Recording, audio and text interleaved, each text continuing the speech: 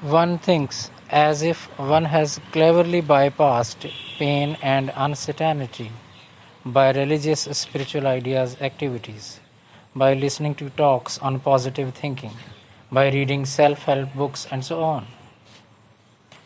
One has to simply notice that living is an auto process of discomfort, desire, relief, fulfillment from moment to moment. Brain cannot remain stably pleased, relieved. One is waylaid by the promises of stability, stable relief, hence frustration. One comes under the illusion as if someone else has comfortably solved the enigma of life. You are thinking as if relief, pleasure, experienced when a difficult problem is solved or by acquiring some possession will be stabilized.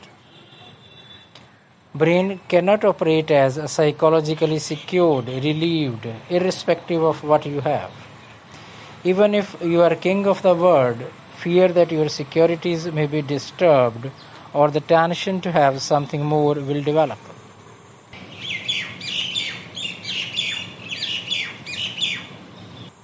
You feel pleasure, relief, only against lack, desire, discomfort, uncertainty.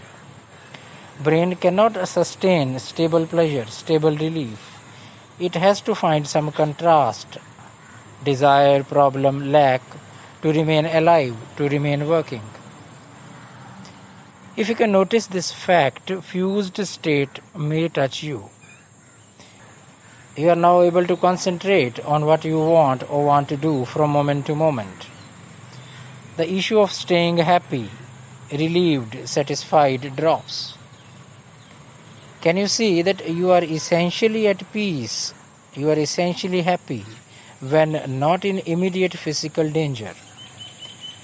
This stability is not dependent upon any practice or theory. It is always with you. You are open to the limitless field.